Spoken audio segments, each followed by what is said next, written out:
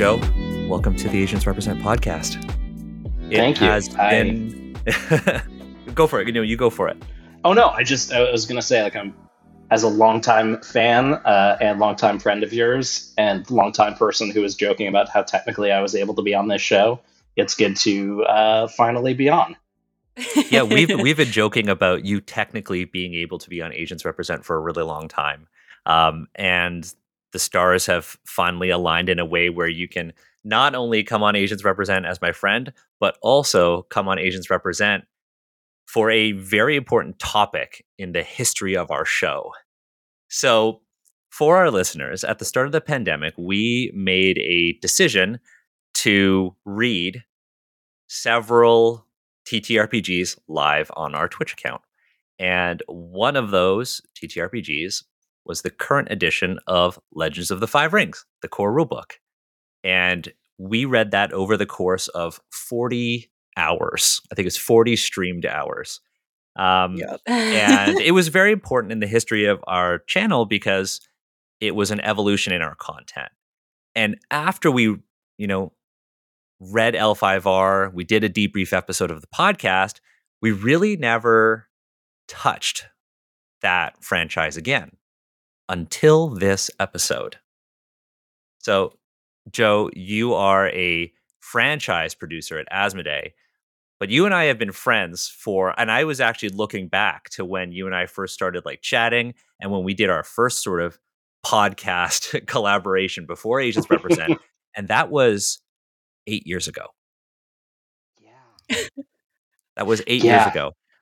And since then, I have known you to be an authority on the history of TTRPGs, but also a great friend and someone who I can always turn to if I need a gaming recommendation.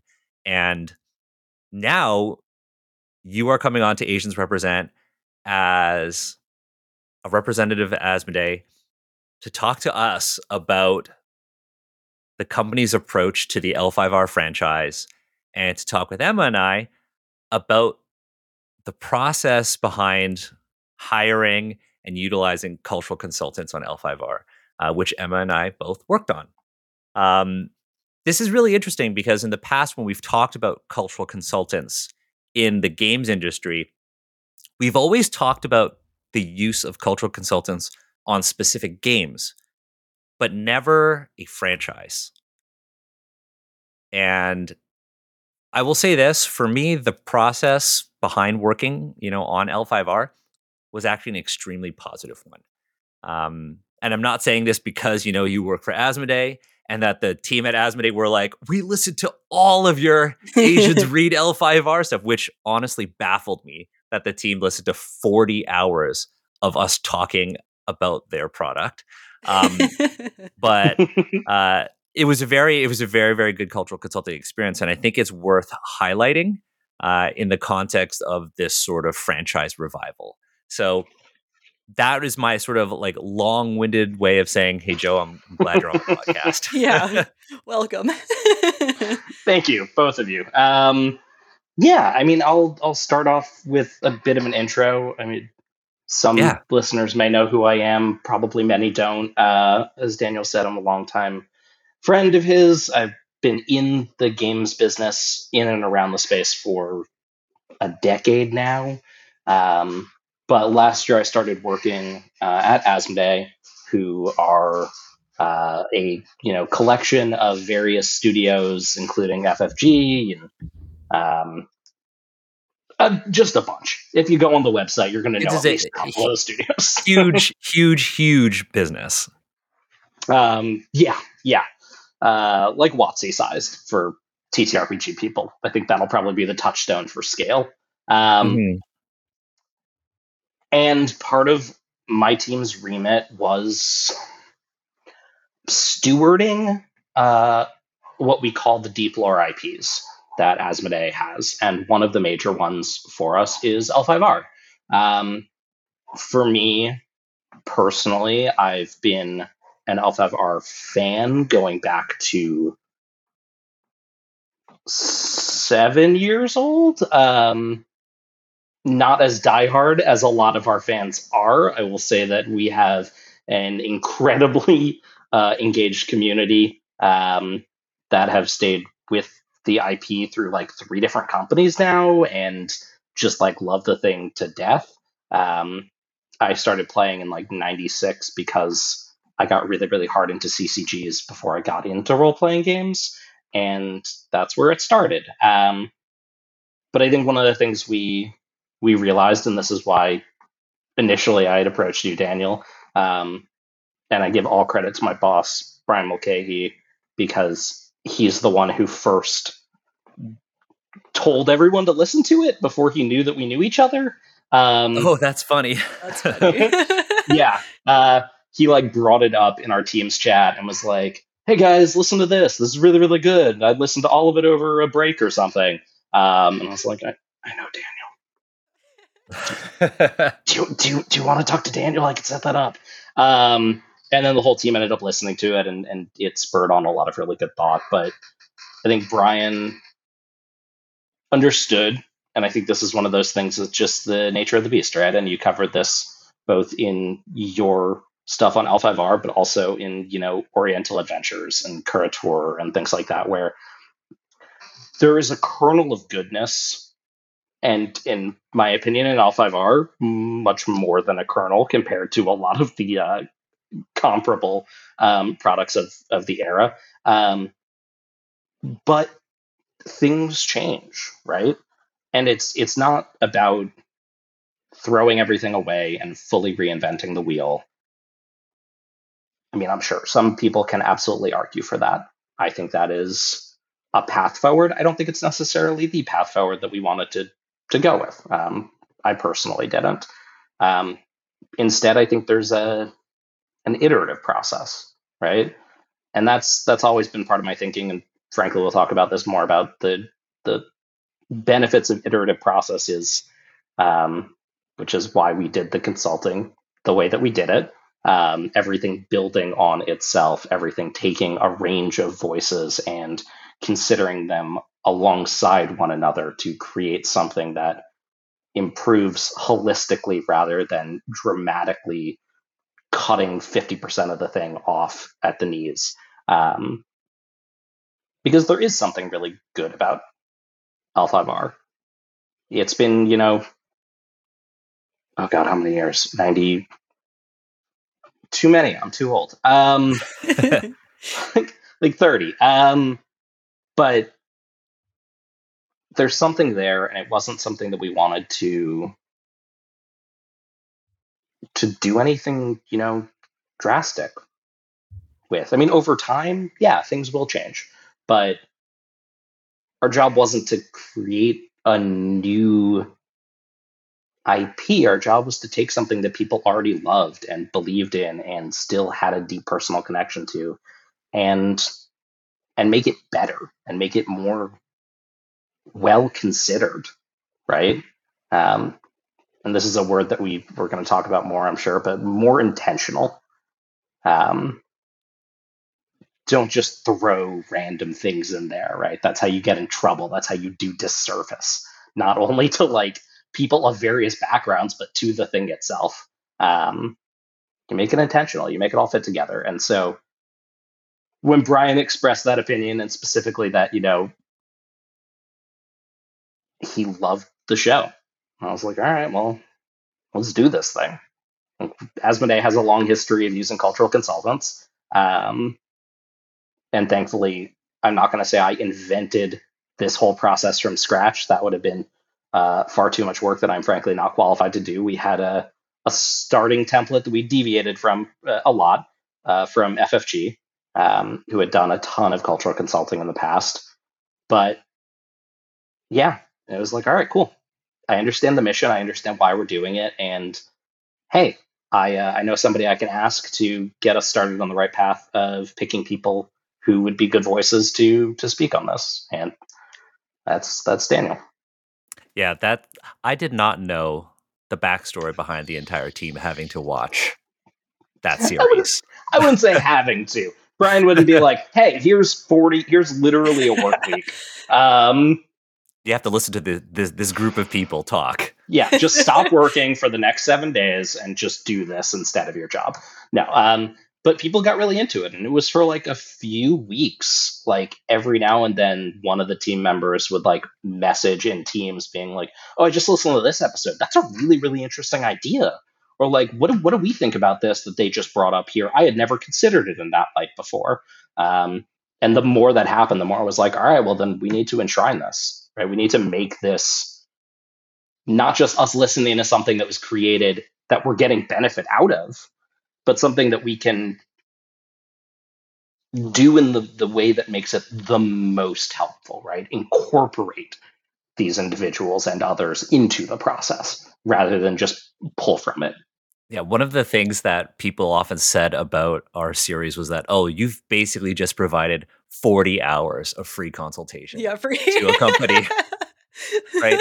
If you go to the Asians Read Oriental Adventures, we basically did 40 hours of free consultation for WotC, or I guess historically TSR. But you approached me and were like, hey, I mean, I knew you had been working for Asmodee for a while because we were in a long-standing game. Mm-hmm. We still are in the same group together, and it's been like 3 years. You have killed 2 of my characters accidentally as a fellow player character. But you approached me and you're like, "Hey, we're gonna be doing this L5R thing. Can you help me assemble a team?" And you and I like sat down virtually and we went over a list of all of the people you found. You basically did this deep dive into anyone who could have possibly been a really good fit for this team. You had a budget and you and I kind of like talked about each one. There were many that we didn't know, and we looked them all up to make sure, and we picked a team. And I would say we picked like a really diverse team, a lot of different experiences, all suited to what Asmodee was looking for this review of L5R. And I will reiterate again, the process that you folks use is the process that I think many, many large companies, because this is not something that a small indie publisher can do. But the process that you folks employed is something that I think companies on the scale of like WotC and Paizo should employ moving forward. So we talk about cultural consultants a lot on this, and I'm going to ask you this question, Emma, after providing my answer first to give you some time. But when I'm working as a cultural consultant for a company, be it WotC, be it like a small publisher, be it like Critical Role, what I will typically do is I'll receive the materials from the company, I'll review them, and then I always send back a document. And cultural consultants each work a little bit differently. And we've also mentioned that the qualifications of a cultural consultant may also vary. It depends on the nature of the project and what's required. But usually it's this combination of, lived experience, being of the group you are consulting on, and or, academic expertise. And when I provide my feedback, I usually provide a summary of my findings, and then I provide a breakdown of things that are of a critical focus. So content that in its current state can cause harm. I provide a cautionary focus, so content that can, if you develop it further, can cause harm. And then, of course, things that are general recommendations, things that should be included, things that would be interesting, or things that would be helpful to the readers. And then I send that back. And typically, after I send that back, that's pretty much it. I don't know what's happening with the project until I get an email being like, "Hey, what's your address? I'd like to send you a copy of the book." Or I show up to an LGS and I see the book and I'm like, "I didn't know this came out." But that's usually the end of it. I send my feedback, I get paid, and that's pretty much how I operate as a cultural consultant. What about you, Emma? Very similar, but these days I tend to put all my comments on the documents that are sent to me instead of doing something separate, which is how I started. But yeah, for the most part, it's read through, overthink, write out a bunch of stuff, and I try not to go into like professor mode, but then also provide context. And then, yeah, you usually send stuff in and you may or may not get follow up questions. And it's very rare to see the thought process behind how they integrate what you've handed over, if they integrate at all. And I've actually rarely seen, I started a lot more recently than you, Daniel, so I haven't seen that many final products come out of some of the stuff I've worked on. Not yet. Not yet, not yet.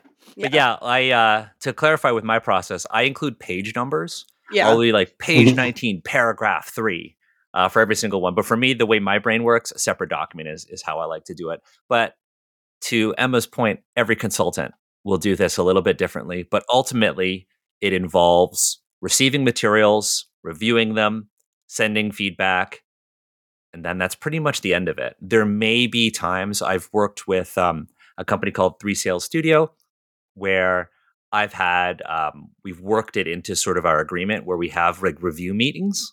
So I'll send my feedback, we'll talk, and then it will kind of be informal from there. But no company has ever been as structured as Asmodee when it Yeah. comes to cultural consultants. So, Joe, I want to ask you, like, after we kind of came up with, and again, I will say this, I did not pick the cultural consultants on this project. I provided Joe with a list of my recommendations, and then the Asmodee team picked. But Joe, once the consultants were picked, like, what was internally like the next step? Sure. So yeah, when we nailed down that short list of individuals, we brought it back to the team. We spoke through uh, the pluses of each individual. We knew we wanted to have a sizable but not overwhelmingly large panel, just for difficulty of reconciling differences between feedback. And I think this is something that we kind of intuited up front, was that if you pick one individual or even two, you're going to get the potential of everyone having the same viewpoint. If you pick three, four, five, now you're going to start introducing the potential of differences in opinion, differences in direction. And that was something we wanted, but we didn't want it to be so great that it would muddy the waters, right? We wanted there to be that fine line where we saw, okay, 75% of people say this, and the one person who didn't said something that was, one standard deviation away, not three standard deviations away. So we know that we're in the right direction here, and now it's a matter of degree. And then if we get four wildly different answers, okay, that means we need to do another instance of a cultural consulting panel where we hone in on this topic. That's usable data for us, rather than just 10 people who give us entirely different opinions and then we don't know what we're supposed to be doing. But the next tangible step was, we have what are called the starter kits, and that's an internal designation. Basically, it's the core material to explain an IP. So in the case of L5R, it's Adventures in Rokugan, the 5e SRD role-playing game. It's the 5th edition of the Legend of the Five Rings core rulebook. It's a bunch of internal documents we use to talk about what is Rokugan, what is not Rokugan, various things of that nature. And then starting really with y'all, the Rokugan Legend of the Five Rings art book, which had not released yet, but is now out, which is now kind of our like visual brand Bible, because of, it is a summary of the artwork that went into L5R. So, great resource for that. And so the next thing was, once we had selected the individuals, to supply you the starter kit like you were any NDA partner, and basically say, hey, please read through this at your leisure, right? We didn't want to influence direction in any way whatsoever, right? I think that's probably first on the big differences from a product. Yep. Like, you're probably given direction like, this is what we want you to look at, and we're just like, just look at it, just let us know what you think. And we wanted to start with that cold read, because we didn't know what we didn't know. We had our own either past notes from cultural panels going back years or our own best judgment, but we didn't want to bias people. That would make your feedback inherently tinged in a way that we didn't want. So it was cold read. So we provided you that. We gave, was that like a month? It was a while to just look over it at your leisure. And then we did a call, and it was just us saying up front, hey, this could be 30 minutes, it could be an hour, however many thoughts you have. We're going to ask no questions whatsoever, except for some very minimal ones at the end. Please just ramble at us. Tell us any thought, big or small, about anything whatsoever. No care of where you focused your attention. What caught your eye? That's what we care about. And so that was the big, I'd say, step one is don't bias the people who you're asking to give you an unbiased opinion. Yeah. I thought it was really interesting because I know like Emma and I found like similar and different things. Like, you know, for me, a lot of the material culture that you saw in the art, I commented on. A lot of the things that were Chinese coded but placed really weirdly in the world and the art, I commented on. I liked that there were separate meetings. It's like your team and Emma met separately from me. I don't know what happened in that meeting. I mean, Emma and I obviously talked about L5R. A lot of rambling. I don't know what I have to say. I'm like, but then there's this thing. Oh, and another thing. Oh, and another thing. That was good. That's what we wanted. That was exactly what we were hoping to get out of that step. So, yeah. Yeah. And you're not only... Oh, go ahead, Sam. Sorry. I really fixated on the contributor guidelines because to me, that was something I wasn't expecting to see, but was nice. And also something I think that heavily influences the product going forward is what you tell people who are contributing either art or writing about what they should be doing here. And then I just saw a bunch of stuff. I'm like, oh, I have words. And I started just commenting.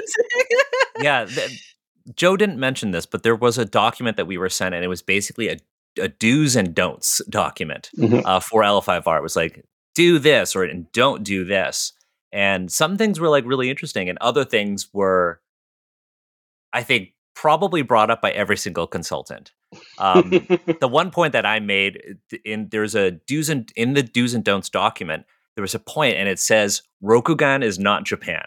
And I remember reading through this, and Emma and I were hanging out and we were talking about it, and we were both like, but Rokugan is Japan in a way. And L5R isn't trying to not be Japan. It's very much inspired by Japan, and it has so many Japanese cultural signifiers. And in a way, you can't say it's not Japan and then use Japanese terminology and use Japanese visual sort of signifiers. And we had like a really good conversation about that. And I'm assuming that came up in your first meeting as well, Emma. Oh, yeah. Yeah, definitely. And so even that's interesting because, you know, that was something that we heard a lot. We spoke about definitely in detail as we went forward. And we'll talk about the later steps and how that influenced some of the later steps as well. And yeah, we are, we're revising that. There are a lot of caveats. There's a lot of nuance that was not there in that direction. But also, even then, only 3 out of 4 consultants flagged that at all. You two, obviously, I won't say who the other one is, because I don't want to, say anyone did this, anyone did that.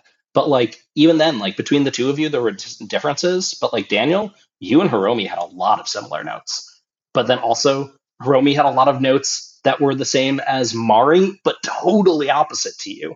And it was really interesting to see these nuances and like where the agreement was, what everyone hit on, and then what people not only didn't hit on, but sometimes gave completely opposite answers on, which was fascinating. I think we wouldn't have seen otherwise. That's really funny because like Hiromi and I spoke only very briefly about L5R. We really didn't talk as much as Emma and I talked. And then I barely spoke to Mari as well about it.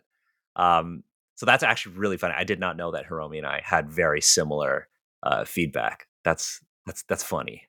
But yeah, I thought that was, and at that point, after we had those meetings and after we had submitted our feedback, like our digital feedback, that's typically where the cultural consulting journey ends at most companies. But it was actually only the start for like you folks. So like after we had those sort of intro calls with the franchise development team and submitted our feedback and had that sort of conversation about our thoughts, internally, what happened next?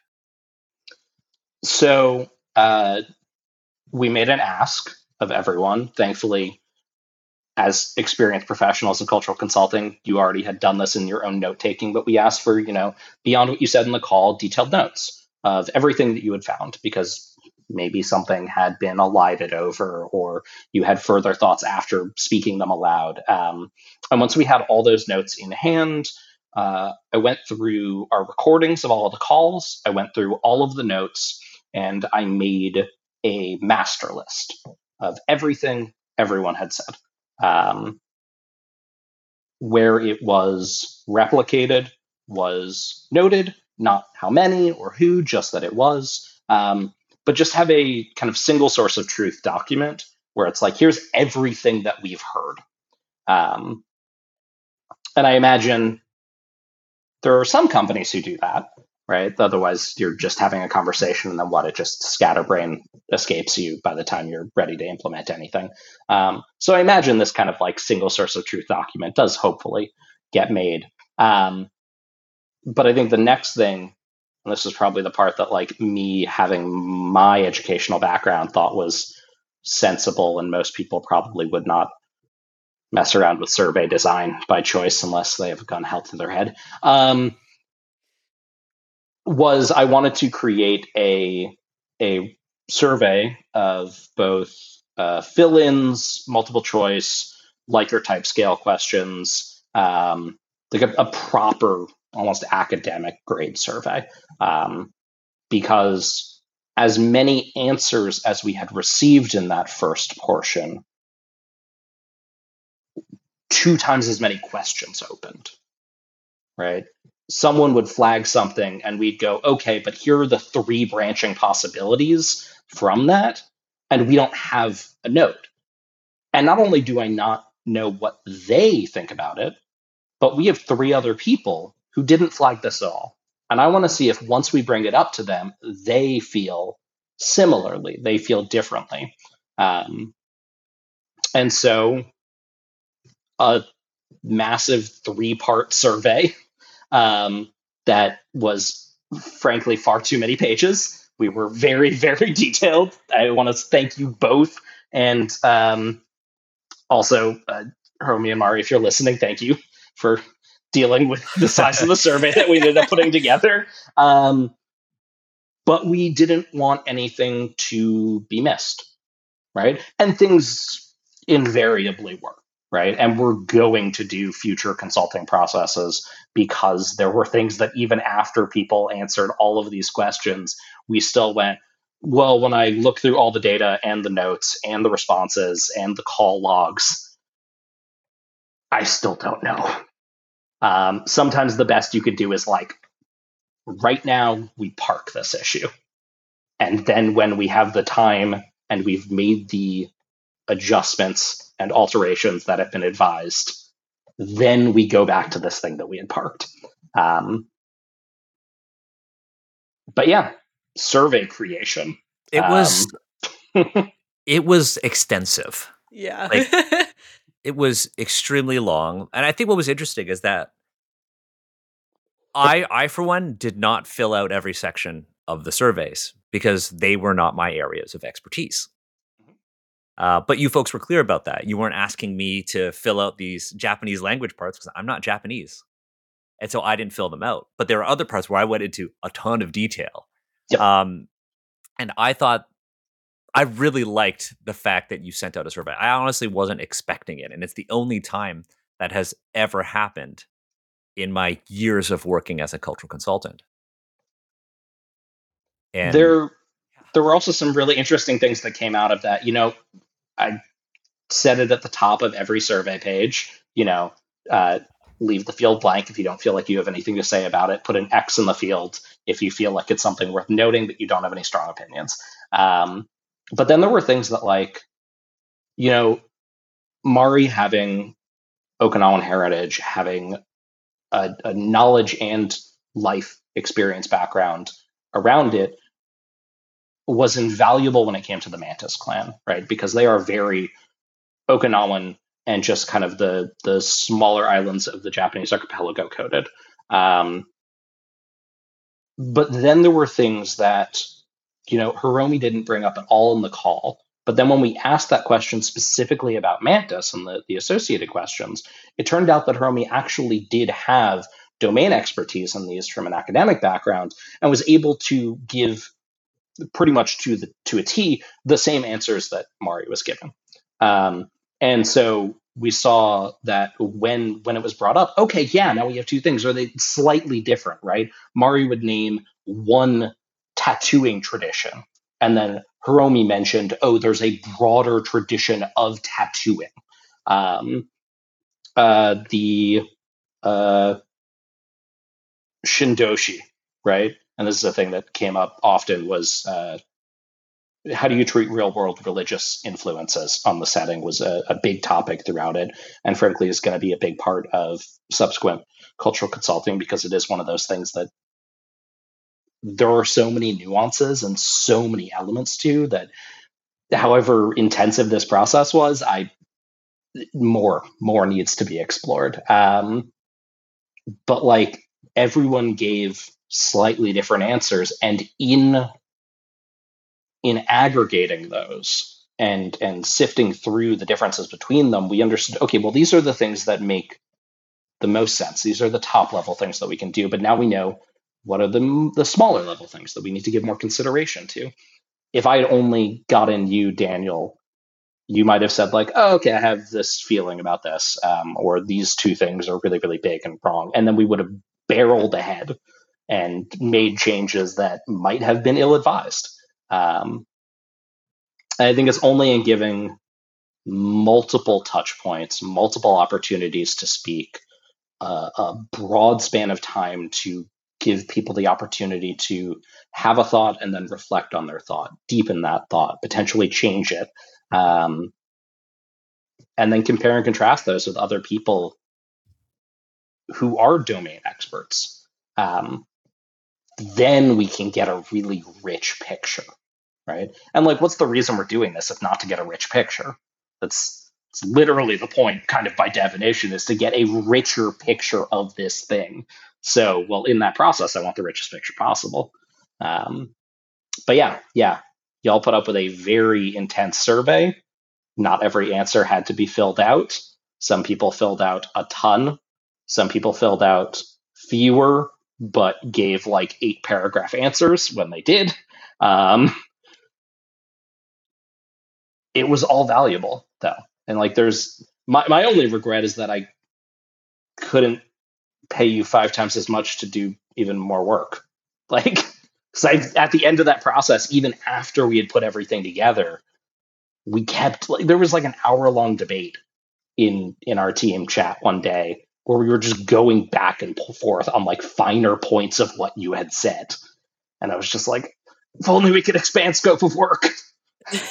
Next time. Yeah. I think a big thing that you've kind of highlighted is that this is a process, and we've talked about the multi-step process of actually consulting, but this entire project itself, this panel, isn't the end all be all. It's the first of many, and not just for L5R, but you've now set a template that you can use for other franchises that you folks oversee.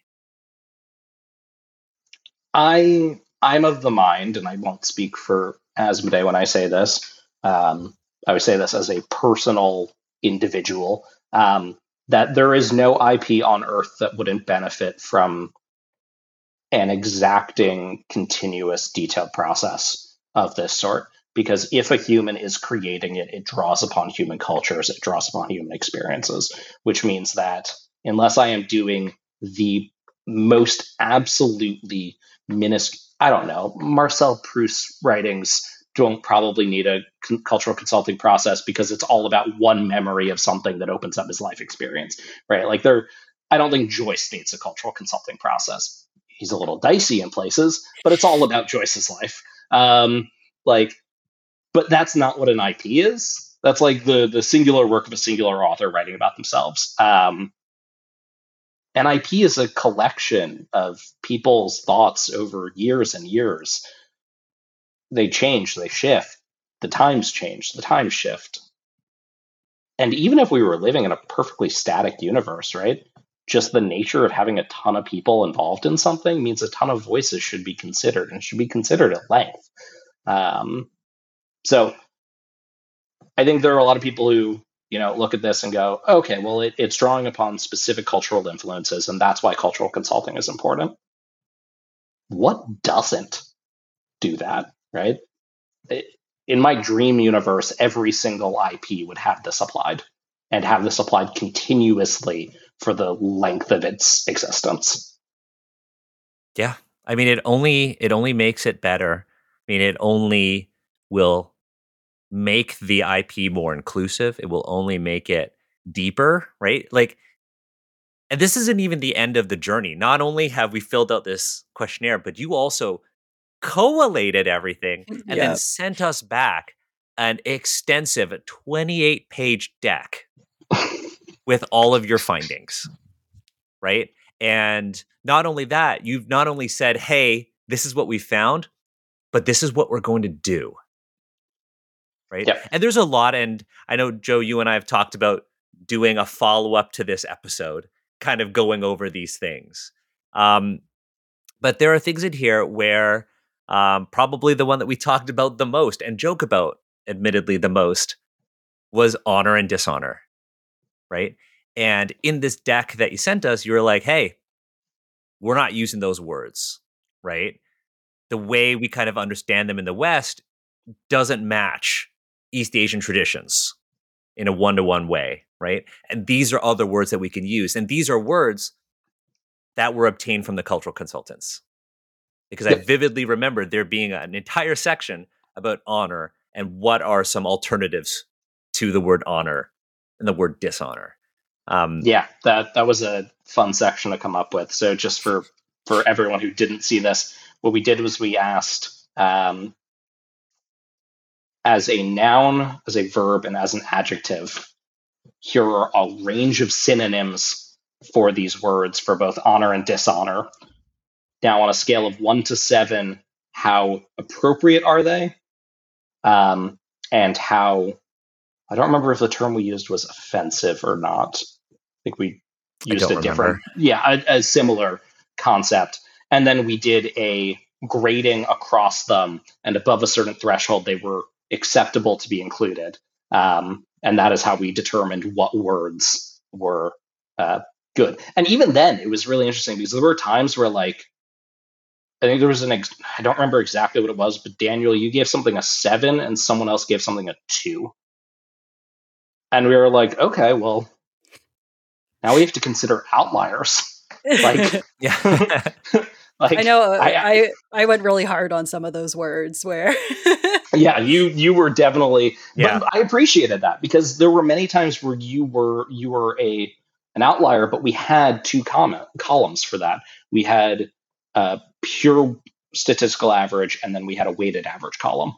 And like even then, seeing the difference between those two was super useful. But yeah, we created this big deck because at the end of the day, however much it's important for us, I don't want to put this in the most uncouth way possible, but like to extract value from this process, right?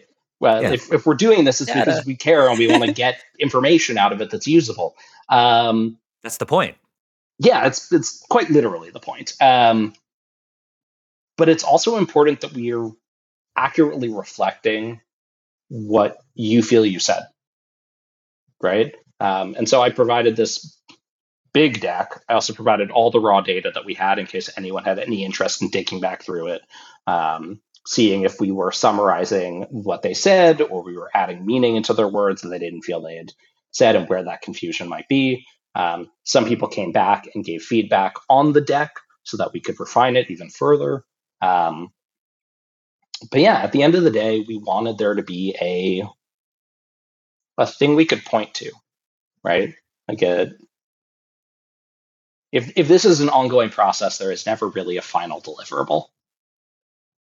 But in as much as this serves as a log of where we were and where we're going, and then we can check against this in a year and say, hey, these were the things we said we were going to do. How well did we do at this? Are we actually taking their feedback into account? Are we using it in materially important ways? And we're already starting on some of that, right? Like, Daniel, you did give probably the most feedback on material culture. That is your domain expertise. But already we understood, like, from the moment you said that, Andy, our visual director, was just like, yeah, okay, 100%. I do need to start working on that. Because it's critically important. I can't just tell somebody who's being commissioned to do a piece of art something. They won't have the background knowledge, right? We can enshrine this, we can write this down, but that's what a material culture guide is. I vividly remember there was a piece because Emma and I remember talking about this with Emma, and it's in the Art of L5R book, and it shows this Emerald Magistrate riding a horse. And I remember talking about the weapon he was carrying, but then Emma, you talked about the horse. Yeah. And then I was like, I wouldn't have picked that up. Horses and tack and all of that is something that I know. And like, I love that you folks are going to basically develop a guide for artists. So we don't see things like, oh, we don't want a fake Asian language. Or, hey, I understand that. I think there was another piece in the Art of L5R where the artist is trying to depict the sun shining through a fabric. And clearly, like, the characters are drawn on one end, but you're viewing it from the other. And it looks like they're reversed, right? And I remember writing, why bother taking that risk to begin with? I really, really like the deck because, like, I know, Emma, you and I have talked about, like, sometimes we will send in our feedback, but we may not even know if they're going to use it. And as a cultural consultant, one of the risks you take is taking a job and then ultimately being worried about your reputation and how you're perceived by others in the industry if your feedback is not taken into account and you are still credited as a cultural consultant. And I've worked on projects where I'm like, don't credit me. Don't credit me. And there are small projects, but having a deck like this actually is a good show of faith and trust building from your team, Joe. Right? I mean, it's important. It's a two-way street, right? Like, if you don't trust us to do right by your words, to do right by your feedback, how can we trust you to give us the unvarnished feedback that we actually want? Yeah. Right. If you're of the opinion that all we want is for you to tell us what we want to hear, well, I don't need to pay somebody to tell me what I want to hear. I have my own brain. I want you to tell me what I don't know. Yeah. Or maybe even what I don't want to hear, right? That I admit to myself in the quiet hours in the morning, but that by the time I roll around out of bed and I get on my laptop to start the working day, it's already gotten too quiet. Like, I want that feedback.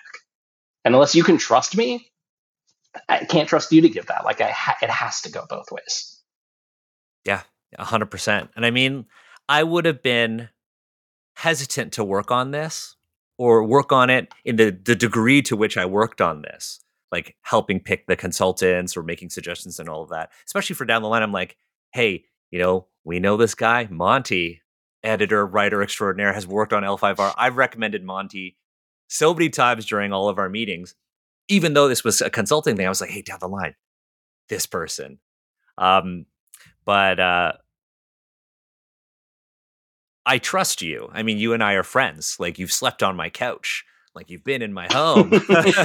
um, and you know, I know that you're going to the best of your ability, make use of what all four of us had provided. And I think you ultimately, and I'll say this as like I don't want to shower you with too much praise, um, but I think you exceeded all of my expectations, right? Mhm. And it certainly felt like you were going above and beyond. Yeah. Thank you. I mean, you can shower me in praise on Sunday night's game. Feel free. Yeah. Um, but Well, that's different. Yeah. yeah. I will say, as someone who didn't know you, knew you're friends with Daniel. Still kind of true. Nervous as hell to work on something as big as L5R. Because, I don't know. Already, I started with Asians Rep reading L5R. That's how I got into this. Daniel's like, you want to read a thing? Like, okay. I literally was like, "Hey, I'm reaching out to you on Facebook," and I was like, "We're reading this book. I know you don't play Have you like heard of tabletop L5R? RPGs. You want to read it? You want to read it live in front of people and be judged for it?" On this massive franchise that people love. Yeah. Yeah. You know what? It's so funny. I did not know how much people loved L5R until we started reading it. Until we like started reading it and then met people like Sar and Hmm. just like didn't know about all the cosplay and like the pseudo LARPs and all of the like the Oh community. yeah. Like the L5R, I mean, more so than any other TTRPG franchise, I will say nobody is as hardcore as L5R community. And the thing is, I think it was really different too compared to our experiences reading Oriental Adventures because hardcore Oriental Adventures fans, those exist, were very much like, how dare you? But fans of L5R were like, that is valid. And there were people who were excited to see criticism. I remember that even in our Discord or on Twitter, people were just like, "Yeah, read Yeah. it. Yeah, the tone Tell me all the bad things." the tone was so different between Yeah. Oriental Adventures and L5R, and it's not about the companies. It's I think it's the fan bases of either one. And you know, Yeah. L5R is more of a modern like product than Oriental Adventures. Certainly more of a modern product, though there are elements of Oriental Adventures that carry into 5th edition D&D. It is not the same as, you know, L5R. And we even, you know, did a look at the uh 3rd edition Oriental Adventures book, which was set in Rokugan, Yeah. as well as Which kind of like was what, 99 2000? so, something like that. Because I remember my mom buying me that book, Yeah, I and mean, Oriental Adventures is definitely an older product and to a less well considered time on these matters. Um, but I do think it is the fan base, right? Like, I I cannot say in high enough regard when I did Gen Con this past year and we did an L5R booth and like I got to talk to like lifelong fans. There's a fan con for L5R. Just for L5R for like, is there a fan D&D con? I mean, Like there's like probably. so I don't think so. I think and again, the one thing we want I want to be really clear about is like we're not slighting one fan base or anything like that. Oh god no. Really Yeah, clear no no about no. that. I think though that the attachment to each IP is different. So Yes, fans of 100%. D&D, because I've been playing D&D, you know, for over 20 years and I love D&D. And Joe, you know this. And as much as you know that I love like OSR games and other stuff, like Oh god yeah. my first love is D&D. And you know, as somebody who has worked on D&D, um my attachment to D&D is not to its world.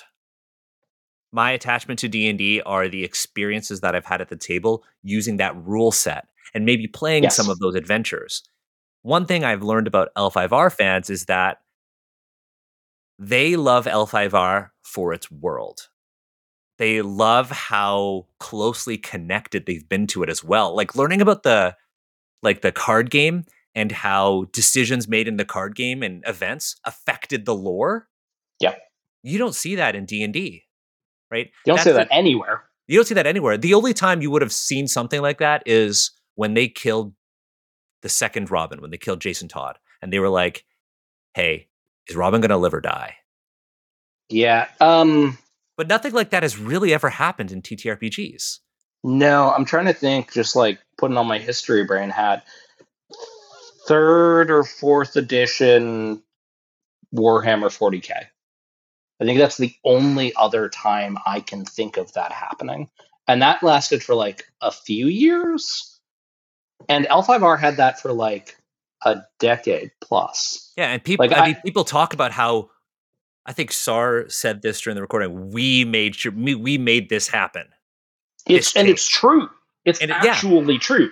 Like, don't get me wrong, I understand why people love that. As a person who was part of that in the early days, I loved it. As somebody who works in L5R, the logistical hurdle of that gives me acid reflux. I think it's an insane accomplishment, but you're right. Like, people care about the fact that this world is fundamentally theirs in the way that, like, that's true for like fic writers, right? Where like you were building something that is genuinely your own. Yeah, and I never mean to bag on D&D publicly or privately, because I am also somebody who, like, very much to my earliest days would not be the individual I am today without it. And I'd say that about Magic the Gathering, even though I don't play Magic anymore, or like 40K, even though I could be a billionaire and I would never want to spend the money to make a 40K army again. They change the rules too often for me to really invest. Yeah, same. But like the dedication to the lore across card game to TTRPG to LARP to living card game, people have personal associations with it that aren't just about their play experiences, right? That are about the impact they've had on this world, and not to be corny about it, but the way the world has impacted their lives. And it is, if I ever go back into academia, I could see this being like an area that I want to write on, because I find it genuinely fascinating. I think it's maybe the only time in history I can imagine anything like this happening.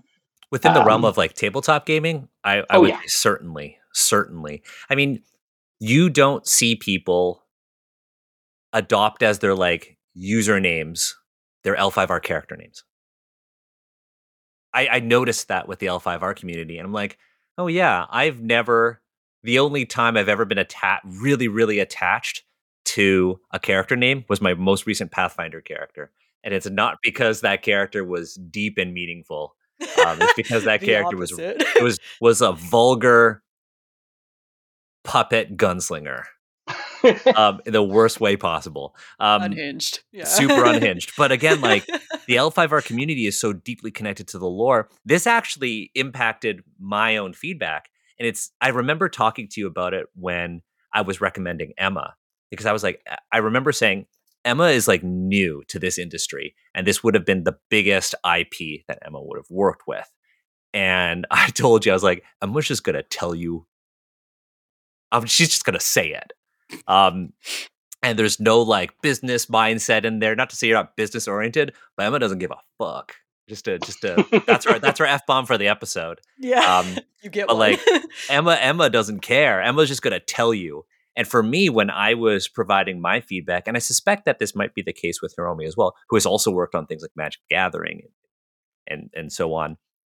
When I was providing my feedback, I was thinking, well, how is the L5R community going to take this, and how do we respect the legacy of L5R but also carry it forward? Mm-hmm. That was something that I took into account when I was providing my feedback. What, in my mind, I was like, what is realistic? And And that's not an approach everybody took. And there's nothing wrong with that. But that's how, and that's why I think it's so important that you have this panel and that you have people who have different levels of familiarity with the TTRPG industry, but also people who have different tenure, have different amounts of time operating within the industry as consultants. I'll say on our end, it's also a reason, one of many, why we went as detailed as we went, right? Because maybe somebody in their first round gives feedback that sounds like it would never fly. That's too big a divergence from something. But you break that into, 5 smaller subsequent questions. Turns out, okay, yeah, one of those 5 can't just get rid of the Dragon Clan, right? Not a viable option. People would pillory us literally in the streets outside of Gen Con. But 4 out of 5? Okay, we can work with that. Those are things that are nuanced enough, that don't fundamentally change the character, that don't break anything, that keep what people love and what people appreciate, and just add like the lightest little spin on it that makes it more considered, more intentional, more real. And I don't mean real in terms of just like reflecting the real world, because that was feedback that was, also given, right? It's not just about reflecting the real world, because this is not a game about playing Japanese samurai in the Sengoku era. This is a fantasy world. It draws inspiration, but it's not the real world, right? When I say real, I mean real within the context of the setting, right? And this is one of the other things is, Rokugan is a land situated within a larger world. Rokugan is obviously the focus of our fictional world. But that does not mean that there isn't a bigger world with analogs to other East Asian cultures, South Asian cultures, Southeast Asian cultures. When I say being real, I mean better situating these things. And I don't know, as like an old school lore obsessed nerd, I love it when something feels more situated. I hate when it just comes out of the blue, right? Don't get me wrong, I'm wearing a DCC shirt as we speak. I do appreciate Gonzo things, but like there is a different audience for that, right? If somebody was like, here's 800 pages of lore about DCC, I'd go, nope, no, thank you. I'm good. I'm going to keep playing funnels. But that's not what I want out of L5R, and that's frankly not what most of the L5R fan base want. They want a world that they exist in.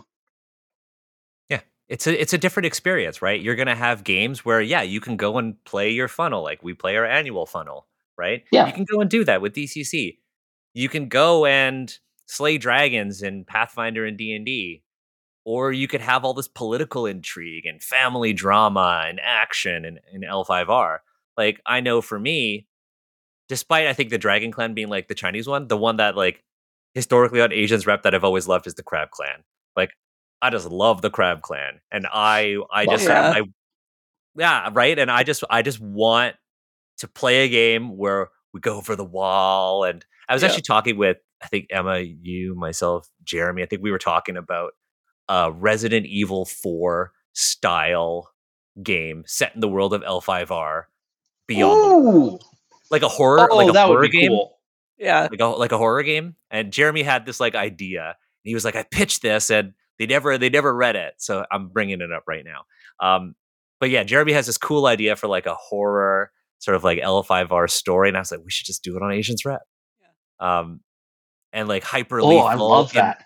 And like that we could do it in the theme of like an OSR sort of style game, or we could do it using L5R's rules, but like set it within Rokugan. There is absolutely precedent for retainers, right? So if you do a high lethality version, you just swap between different characters as your character passes away. Oh man, that's good. We had this joke about playing, and this is a different game. We're not talking about L5R now. Playing Rune Cairn, but calling it Rice Cairn, and then having this adventure that goes for like 3 sessions. But if a character dies, they're out, and we just see how long it goes and if they even complete it. I think that would be fun in Rokugan too, like Beyond the Wall. Yeah. But I wanted to ask, because you were kind of like leading into that. So I wanted to ask both of you, actually. I'll start with you, Emma. On a different episode, we're going to go over all these findings, and I think it'll be really interesting. It might even take us a couple of episodes, so heads up, Joe and Asmodee team. But I want to know, like, of all the findings that were presented to us on the deck, there were like 14 major findings. Emma, what was your favorite one to see? You should have told me to review these things before recording. Because we saw that deck. I'll ask you. How about I ask you, Joe, first? Sure. Probably, I think the one that was the most interesting for me, thinking ahead, was about tattoos. Because it's such, not only in and of itself, but it is something that implies such smart, subtle ways to differentiate the cultures of the clans, right? Because obviously, yeah, dragon, Chinese coded. Honestly, kind of crane as well. Phoenix, pretty explicitly Korean coded. Unicorn, pretty explicitly Mongolian coded. Mantis, we've already touched on. And it's not something that like every single clan has its own tattooing culture. That's not the point. But in recognizing this seemingly subtle but still in meaning profound difference opens up the gate to, well, what else is there? Is it that it's something that has been developed within the lands of Rokugan since they've joined? In the case of the dragon, does it go back to an earlier time?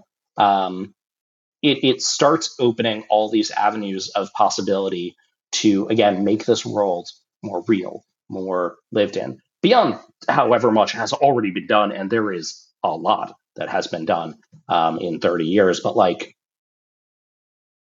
that there are still so many roads as of yet untraveled to deepen this thing. For me, as a lore obsessed nerd, I think was very, very exciting.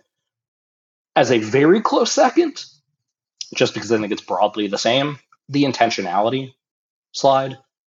And I think it all kind of fits under intentionality, right? Every single slide to some extent has an aspect of intentionality, which is why that was one of the first slides. But just like if you do something, well, don't just do something.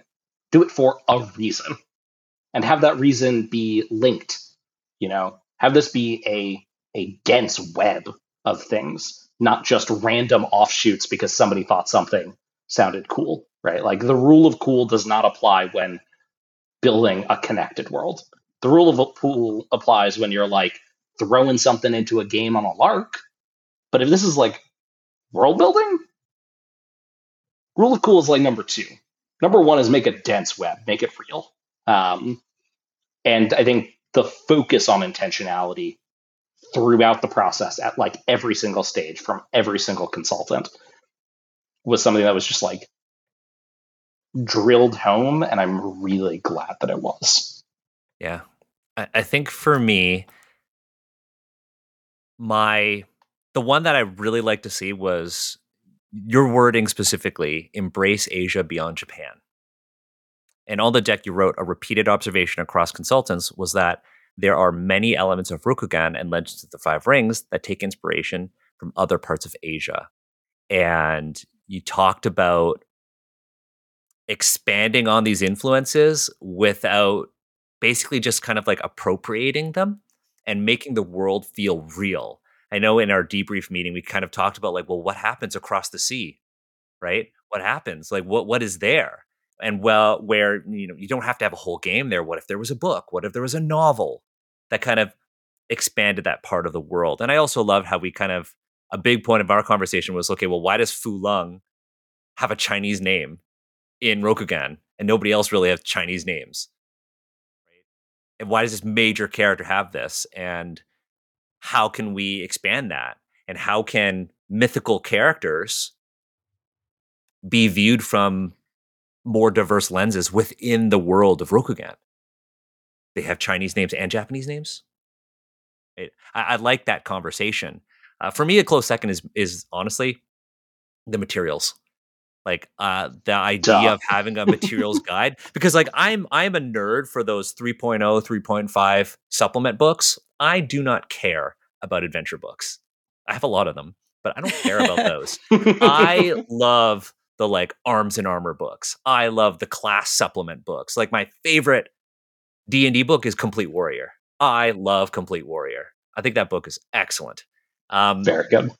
But I would just sit down and read an entire book about what are the weapons of Rokugan, and then just reading about them all. Or like, there's a note here: horses versus chargers versus ponies. I don't know what a charger is, but I want to know. And if I'm going to run a I can game of tell. L5R, I would love to see that, because for me, that brings out my immersion, right? Like, I want to know what kind of clothes people wear. I want to be able to. My hope is that you can equip people with the correct tools to enhance their role playing, right? Like, a lot of people are going to struggle with saying, well, what are they wearing? Right? Well, now it's possible that we can have a guide, or we can equip artists with better materials so that there is more representation in the art, and the art better reflects the cohesiveness of Rokugan. So for me, again, like the looking beyond Japan is really, really exciting within the context of L5R, because it strengthens the identity of Rokugan if you go beyond it. I think a lot of people might find that counterintuitive, but because Rokugan is made up of this combination of Asian influences, fleshing out the world beyond it only makes them exist in a more cohesive manner within Rokugan itself. And then the material stuff is just me being a nerd. But what about you, Emma? I guess some of the stuff I wasn't surprised by because they're overall trends that are starting to happen. But I liked how detailed some of the points were. And it was cool to see some of the details that I recognize as things that I talked about, or that there were specific questions about, like raw materials, like the different stones and symbolic raw materials, and what we could use or what is a good option. But yeah, I guess I don't really have. I didn't really sit there and think like, oh, I absolutely need to see this, or they'll be mad if I see something else. So when I read through it, I was just like, oh, interesting. And for me, it was just like, ooh, data. and this is that, like, this is what I said, Joe. I was like, Emma's gonna like approach this like very differently from me. I'm gonna have like that industry sort of perspective, and Emma is gonna take that expert perspective. And I understand industry, but I also think that if you want things to change, you have to Mhm. sort of think differently every once in a while. So The I'm one thing very I good at thought, seeing where things might be too much or where it might not be viable, but it's worth pointing it out anyways and seeing what happens. I personally, what I think is interesting is the changing the name of characters like Amaterasu, because that's That something was you still see used in other oh yeah, RPGs. absolutely. And there was a section of the naming conventions dedicated just to that. Um, I will say, just as an aside, pretty much the entire Jade and Obsidian slide would not have existed without you, Emma. Yeah, Um, yeah. you brought it up, and then when we put it into the surveys, it was one of those things people are like, "Oh Yeah, yeah, I had a lot to totally, say in the survey about that, but Yeah. it wasn't in my feedback. Well, that's yeah." archaeology, and I'm very familiar with the symbolic meaning of different stones and things and materials. So, yeah, that's something that's always struck me because, yeah, I'm getting a little tired of everything being jade. Yeah, I mean, we've talked about like having as part of the material guide. You know, we didn't realize there were distinctions between jade, jadeite, and nephrite, right? At all. Mhm. That wasn't on our radar even a little bit. And now we went through and looked at all the various different jades and like the history and culture of jade, and I was like, okay, yeah, wow, this is a pretty material point. Um, Pun not intended. Yeah, Okay. even in I was the rock person. you're the rock person. Even in like in places like it's so funny because like if you look at like China, like what was considered jade in like prehistoric China might not even geologically be considered jade in the present. So Yeah. like the views of jade are so different yet similar, but between like the two regions in East Asia. It's so interesting, but like all that to say, I think that working on L5R is something I never thought would happen because you do a series like that and you think, okay, well they're just never going to talk to me. Right? I say that as like I don't know if knew this, Joe, but like I went into reading Oriental Adventures already having worked on Candlekeep Mysteries and not telling anyone, and Yep. going in and doing that and be like, I guess I'm not working on D&D ever again. um, that didn't happen, but Yeah. L5R was like not something that I had on my like 2023 checklist, my bingo sheet for 2023, and I am super super happy that it happened. Like I think that beyond our friendship, Joe, I think that the team that you work on is fantastic. Like you folks genuinely care. And I will say this is not a sponsored episode. Emma and I are not being paid. No, Unless Emma's being paid. I'm not being paid. not that I know of. um, but like we wanted to highlight this because I think that the process that you and your team, Joe, designed for working with a panel of consultants and the intentionality behind having a certain number of panelists and making a survey and having these debrief meetings, I think that should be mirrored by other companies to the best of their abilities as long as it's logistically possible. I think that this was just like a really great lesson for the industry. And I am so excited to see what happens with L5R. I'm so excited to see new L5R products that'd be like, I worked on that. I mean, yeah, honestly, same, right? Like down all the way to I did not have working on L5R on my 2023 checklist either. Um, I started at Asmodee at the end of 2022. You had asked me 3 years ago if I was working on L5R. I'd go, wow, that sounds awesome. And also, what? Why? How? Yeah. And I am really proud of the team. I think we have a bunch of people who genuinely care, not only about doing right by all the fans, but by doing right about future fans, doing right by future fans. And yeah, we've announced a lot of new L5R stuff coming up. Um, there will be more. There is interest. I think clearly when you look at like the success of like Blue Eye Samurai, there is a lot of interest right now in fantasy Japan and Japan in general in a way that like I feel like we haven't had in the past decade or so. Um, I'm very curious to see what happens. I was going to say next year, but this year with the release of Shogun. Me too. That's going to be an interesting one. Um, I will not say anything about that other than I read that book in high school. Yeah, me I'm very too. interested to see what they did. But like, I can see a world where there's a lot more L5R in the future, not from like my hopeful nerd standpoint, but from my like business brain standpoint. And if that is the world we're stepping into, things like this are critical.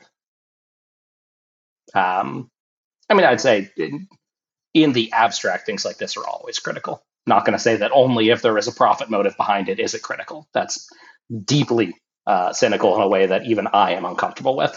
But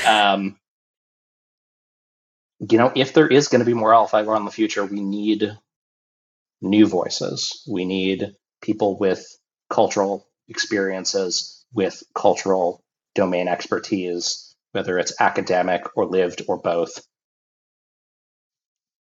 to help steward this thing, right?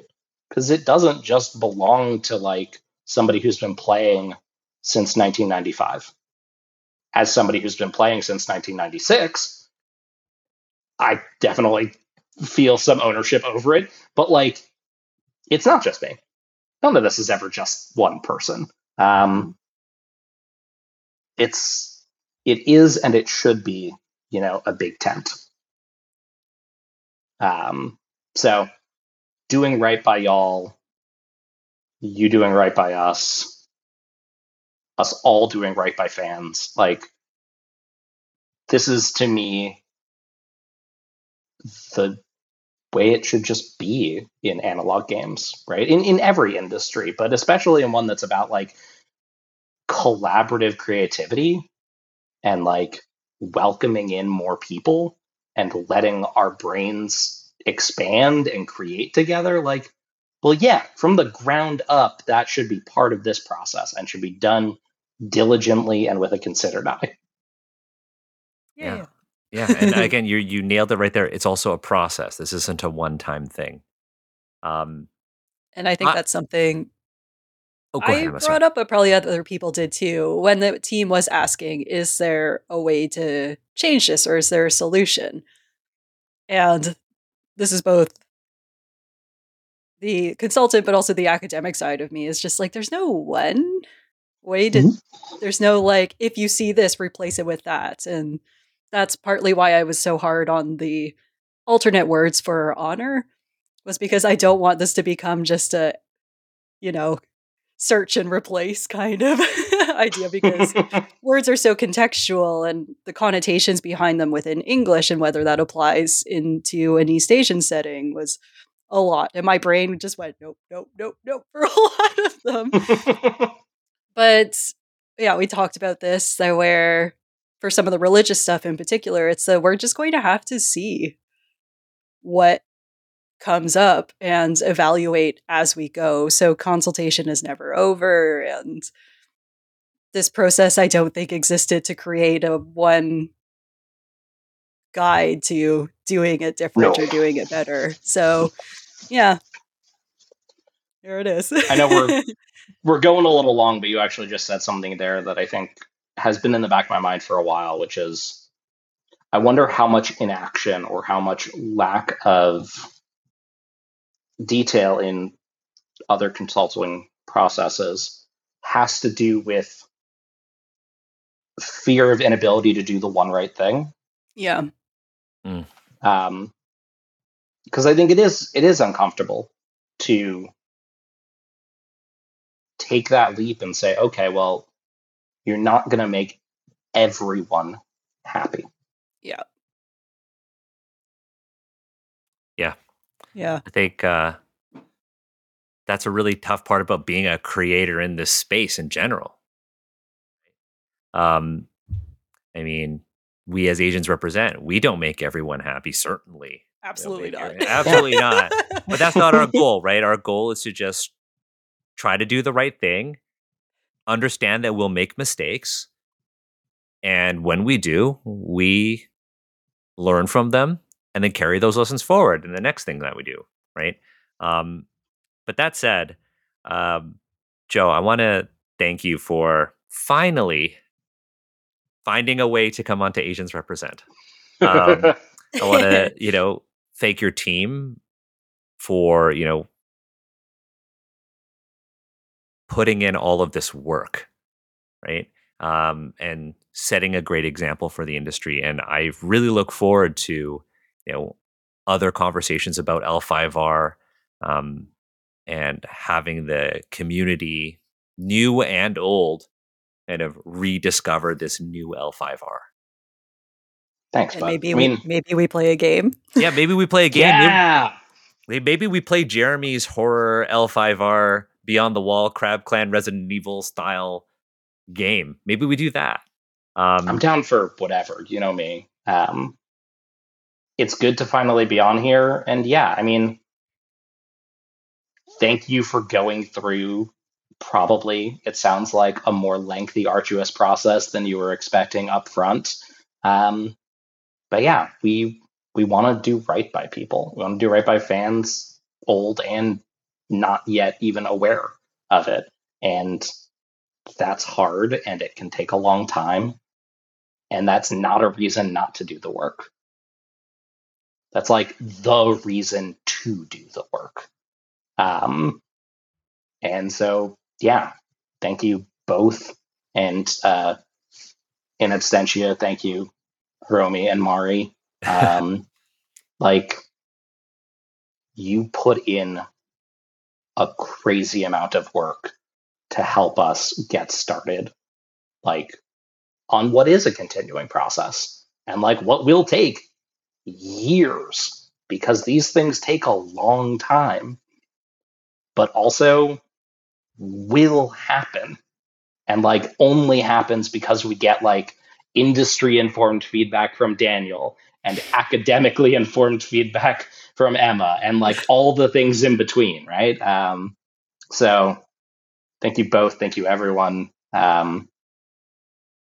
However much fun an individual can have collating and designing a survey, I definitely had in this process. So I am very much looking forward to round 2 when we dig deeper into, even deeper somehow, into these things. Yeah, and the big takeaway from this episode, Joe needs a raise.